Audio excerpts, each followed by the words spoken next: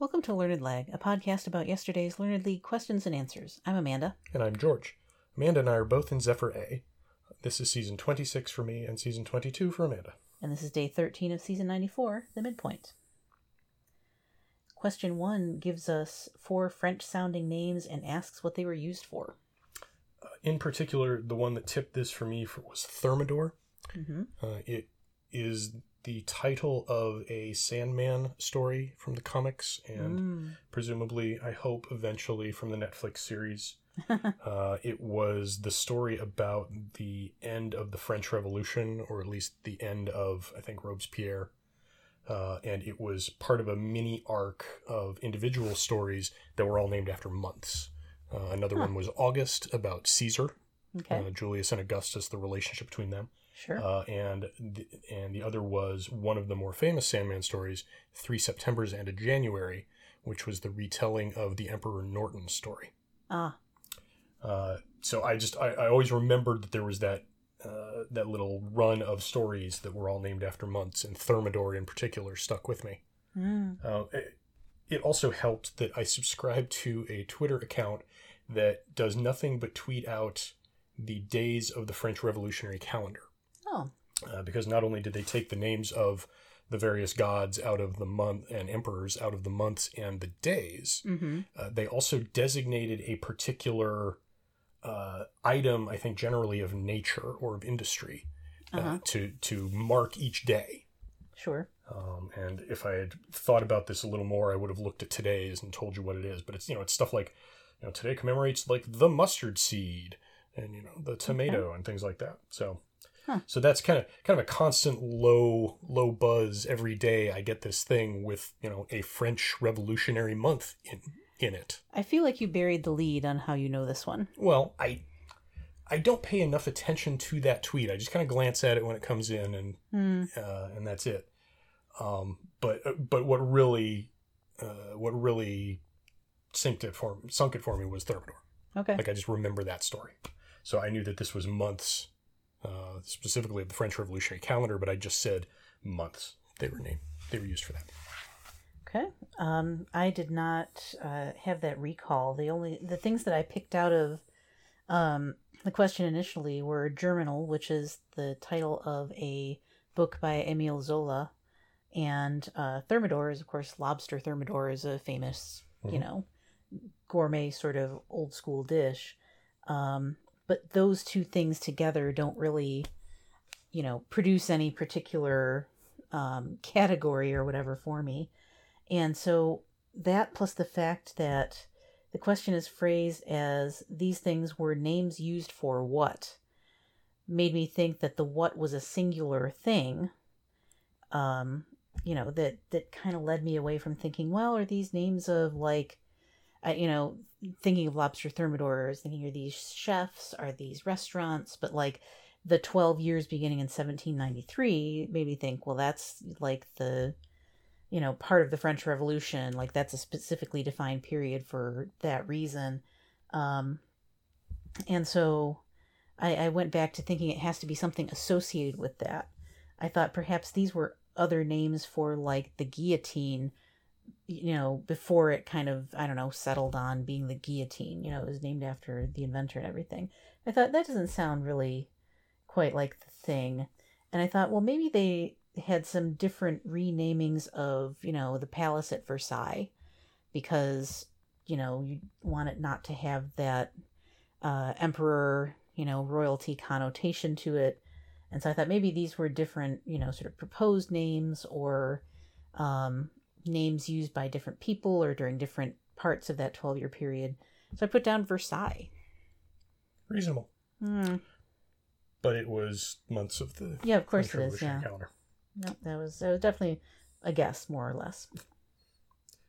Question 2 gives us some Broadway shows and says they got their start off Broadway at a venue in New York opened by Joseph Papp and named for its founding principle that art and culture belong to everyone. Yeah, so that last bit is really what clinched it for me, because I knew there was an off-Broadway venue called the Public Theater, and if you had asked me what theater did Hamilton start in without any other context clues, I don't know. But with all of this kind of, pointing the way towards that particular name and phrase, which I'm sure I've heard in association with that show in particular, then I thought, yeah, I think there's this thing called the Public Theater, that's, off Broadway in New York that shows get their start in oftentimes. And I just thought, yeah, that's really all I got. If it's named after like someone else specific, because that's how a lot of the theaters are. They're named after their founders, or they're named after, a famous Broadway personage that, it's named in their honor. And so telling us that this one was opened by this specific person, but, if you include the name in there, then clearly the question's not leading you to it being named after them. Yeah, it's not the Joey Papp Auditorium. Yeah. And so, and it clearly says named for its founding principal and describes that. So that just sounded exactly like it must be the Public Theater. And that's what I put down. Yeah, my first thought, following much the same, was the Open Theater. Because I know that New York had the Open University. I don't know whether it still does, which is kind of an educational institution founded on sort of the same principle. But then I read again, and Open includes, or Open is in this question, even if just kind of barely. So I figured, well, if it were the Open Theater, Thorsten would have avoided that. So what else would something like this be named for a principle that art and culture belong to everyone? And I thought, the Public Theater? Okay, that makes sense. Have I heard of it? I don't think so. Does it fit in a hole in my brain where I might have seen this? Because I know I've read the Wikipedia article about Hamilton and therefore have seen all the theaters that it was workshopped in. So clearly I have read about whatever this was, but that wasn't fitting in that space in my brain. But it wasn't not fitting in that space in my brain. Sure. So for lack of anything better, I went with the Public Theater. Okay. And that was the correct answer. It was spelled with an R-E at the end. I put E-R, but I'm sure that'll be accepted. Yeah, I can't imagine that won't count.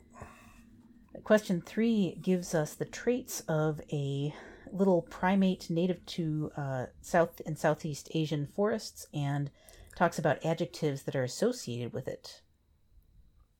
Specifically, slender, slow, and pygmy slow as types of this thing.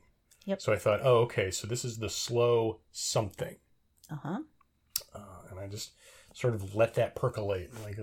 I tried to kind of imagine a primate with dark rings around large eyes and what that might look like, and kind of not a rhesus monkey. What's the other thing that's like that? A lemur, yes. Even though that word didn't actually come into my brain. I was like seeing one and thinking like I feel like I was imagining sort of a cartoon lemur, if there is one. Yeah. Okay. There is in the Madagascar series. Yeah, Madagascar. Okay. But I knew it wasn't that thing, but it was like something near that thing, and I knew it was the slow something in particular was what was going to trigger it for me. So I just let it percolate, came back to it later, and I immediately thought the slow loris. Yeah, okay. Is that a thing? I have no idea. But I know that I have heard the words slow and loris right next to each other before. So yeah, the slender loris doesn't. The slow loris, yep. The pygmy slow loris, maybe. But the slow loris just worked there. And I thought, okay, yeah, we'll go with loris. Yeah, so this one was a very quick get for me, and it made it very hard to score because I don't think of this as a super commonly referenced animal in, even when you're talking about like what are animals in the zoo, you don't think, well, the first thing I think of is a slow loris. So the thing was, a friend of mine who is a writer, and posts, amusing just tidbits of either made up wisdom or bits of fiction or different things like that to their Facebook page. often sends little dispatches there from their perspicacious loris, which, I know that slow loris is one of those things.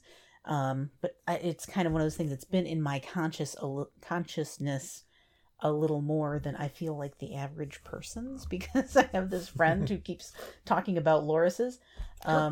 And so, I knew this was a loris just right out of the gate with the description of the slow part. That's the one that's most like familiar to me, just because it's another one of those sticky phrases. Like slow loris is just calling any animal slow is a departure from most animal type descriptors. Usually you're talking about a characteristic that's, very notable, and having it be slow is like sloths are about the only other thing that I would think you might describe that way. So, I initially did sort of think, like, when I first read like dark rings, that makes me think of lemurs, but then getting to the end of the description with the slow part, I knew this would be the loris. And it was. Indeed. Question 2 asks us for the curve generated by the equation x squared over a squared plus y squared over b squared equals 1. This is one of those things that I knew I had seen in my various math classes, but just couldn't remember. I figured it was, something that, the thing that's always difficult for me with these is remembering, like, if this is a curve, are we talking about just on the XY plane, or are we talking about a surface that's 3D? And when you have other variables in there, but they're not labeled like Z for the Z axis to make it 3D, then it's kind of like that's always a mental struggle of like, okay, this is a line curve, not a curved planar surface or whatever you call it. But that still didn't help me. Like the closest I could get, when I see these, I always try to do some level of math calculations with them, and you can't really do, like, it doesn't actually produce a good picture for me. Anyway, what I guessed was spiral. Yeah, my first thought was sphere because of the multiple axes, but then I thought, no, that would be the z-axis. Mm-hmm. And I just couldn't. Then I thought, well, it looks like a circle, but I just couldn't figure out what the hell A and B were supposed to be. Yeah. And I thought, well, they're somewhere in the slope equation too. Okay. Like. Yeah, that's true. X A plus Y equals B or some nonsense like that. And I just didn't remember. I just couldn't think of it. I tried to picture it without actually writing it down because I can never remember whether that's cheating. But I'm going to err on the side of it not being. So I tried to imagine it, and I couldn't imagine it because I'm not good at math equations and imagining them. If I were, I would have ended up the same place because I wouldn't have been good enough at it to be a mathematician, but I can't do it at all. So I just sort of punted and said sine wave, maybe, because that sort of goes up and down, and that would be that seems like a thing where your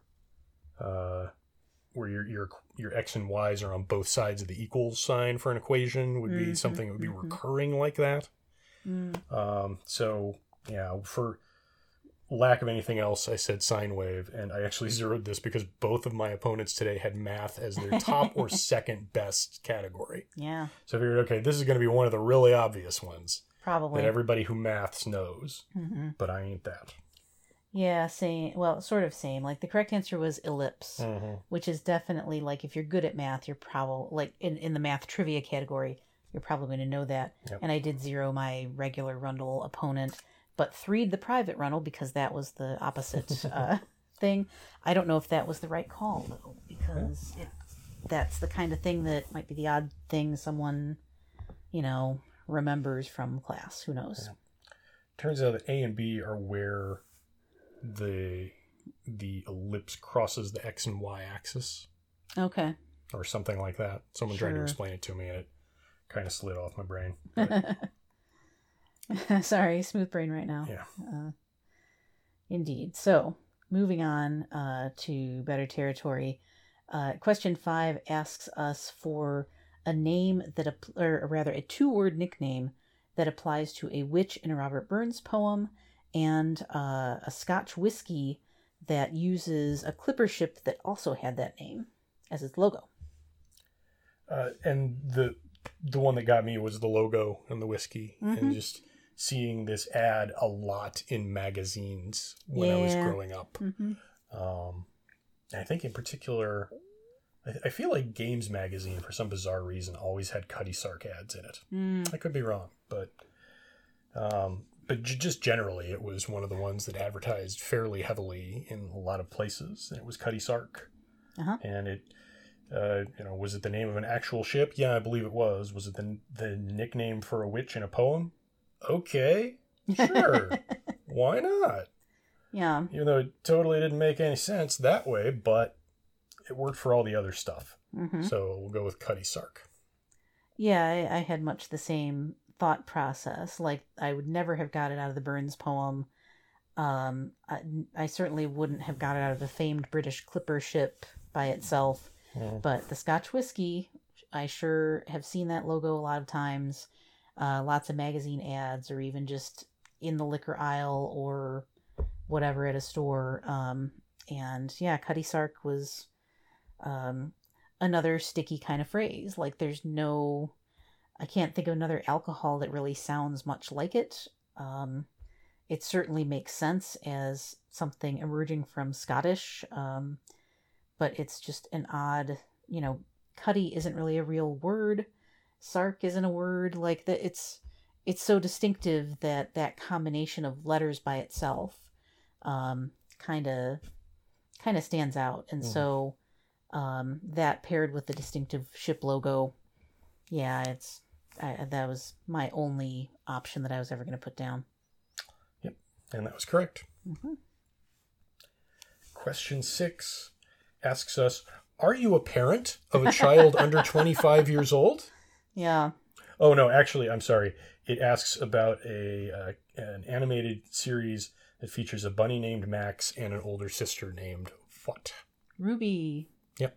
Max and Ruby. Yeah. Ruby and Max. Yep. Yes, this is a very adorable, bordering on twee. Very twee. Super twee. And not even bordering on it. It's pretty much twee. Situated right in the land of twee. Yeah. It is both a series of books and an animated series. I didn't realize that it was from a Canadian animation studio, but that makes all of the sense in the world. And it's a series that I think has been on PBS Kids, I want to say, or Nickelodeon or something like that. It was Maybe. On for quite a while.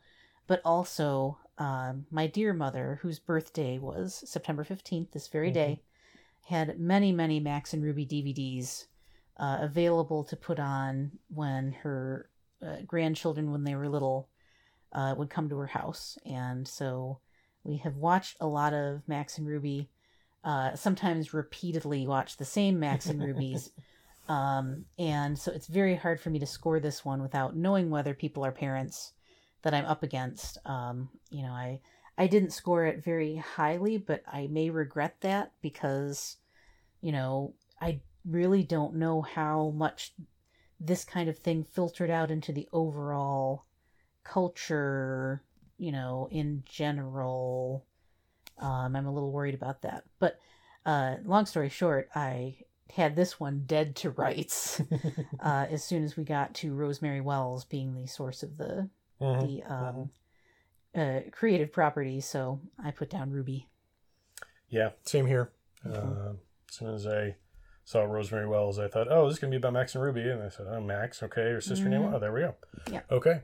Yeah, the tough part was scoring, and I just kind of looked over at what I could deduce of my opponents from their profile and thought, this one probably is not a parent. I'm going to go with 2.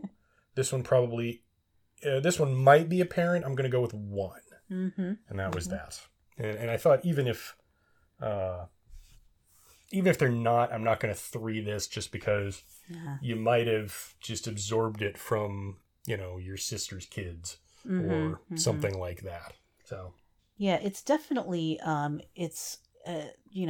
the books and the series have a very distinctive style, because the Mhm. bunnies are very kind of chunky and bunchy looking, and very cutely rendered, but sort of like detailedly rendered, Yeah. compared to Yeah. It some is. animated series. Yeah, very detailed animation. And they, there are some distinctive things about it, like the toys that Max plays with always are sort of an interesting gimmick and kind of have a sly, like, weirdness to them. And it's just very quirky. Yeah. So, like, if you run across it at all, it probably sticks with you. And the theme song is very repetitively reminding you of the names, even though Ruby does most of the talking because she's older, and Max mostly just says like a word at a time. So he doesn't often say his sister's name, but she's always telling him what to do. Yeah. Max, don't do that. And so you can tell like how it burrows into your brain if you kind of run across it. Hard. So yeah, it's very hard to tell. I factored Canadianness into my scoring a little bit because my private rental opponent went to a Canadian university or is located there or whatever. And I thought, ooh, maybe it's more, it might, if it was made there, then there might be more like ubiquity to it there, like, if it got on CBC or whatever. So yeah, anyway, that definitely was the correct answer. And I tried to not have the theme song stuck in my head for the rest of the day. But that only left me with 4. I'm not super thrilled with that. I had 5, and math is a known bad thing for me. I don't know where it is exactly in my list, but it's like probably bottom 3 or 4. Yeah, it's not great for me either. Yeah, because I just don't remember these basic definitions and such. Yeah, and for the record, I've moaned about math questions many a time. Not this one. This is a perfectly legitimate, like, what does this formula refer to? Yeah, I suppose so. If I can answer it in a word, it's probably a perfectly cromulent math trivia question, as far as I'm concerned. So, yeah. So I just wanted to say that about that, so that I'm not against all math, just doing math. Fair. But yeah, I guess we'll see. I was surprised to have a win yesterday, finally, after a long slide. And so I'm hopeful that some of these will be a little more obscure to people than they are to me, because they hit kind of an interesting set of knowledge that I happen to have. I don't feel like they were all sort of like, again, not everybody has a friend who's posting fictional Loris quips on their Facebook page, or remembers the ads in probably Rolling Stone or something, or the New Yorker for Cutty Sark. And I have no idea what to think about Ruby and Max either. That one was very spotty, as I recall, in our friend group. One of our friends who I thought probably would know it because of the age of her kid. And then another friend who doesn't have kids, but is a teacher and lives with other, parents who have kids. So yeah, that one could be an interesting and weirdly skewed one. Hard to predict. Anyway, that's it for today. Tune in tomorrow for more post-game analysis. And remember, don't forfeit. Don't cheat.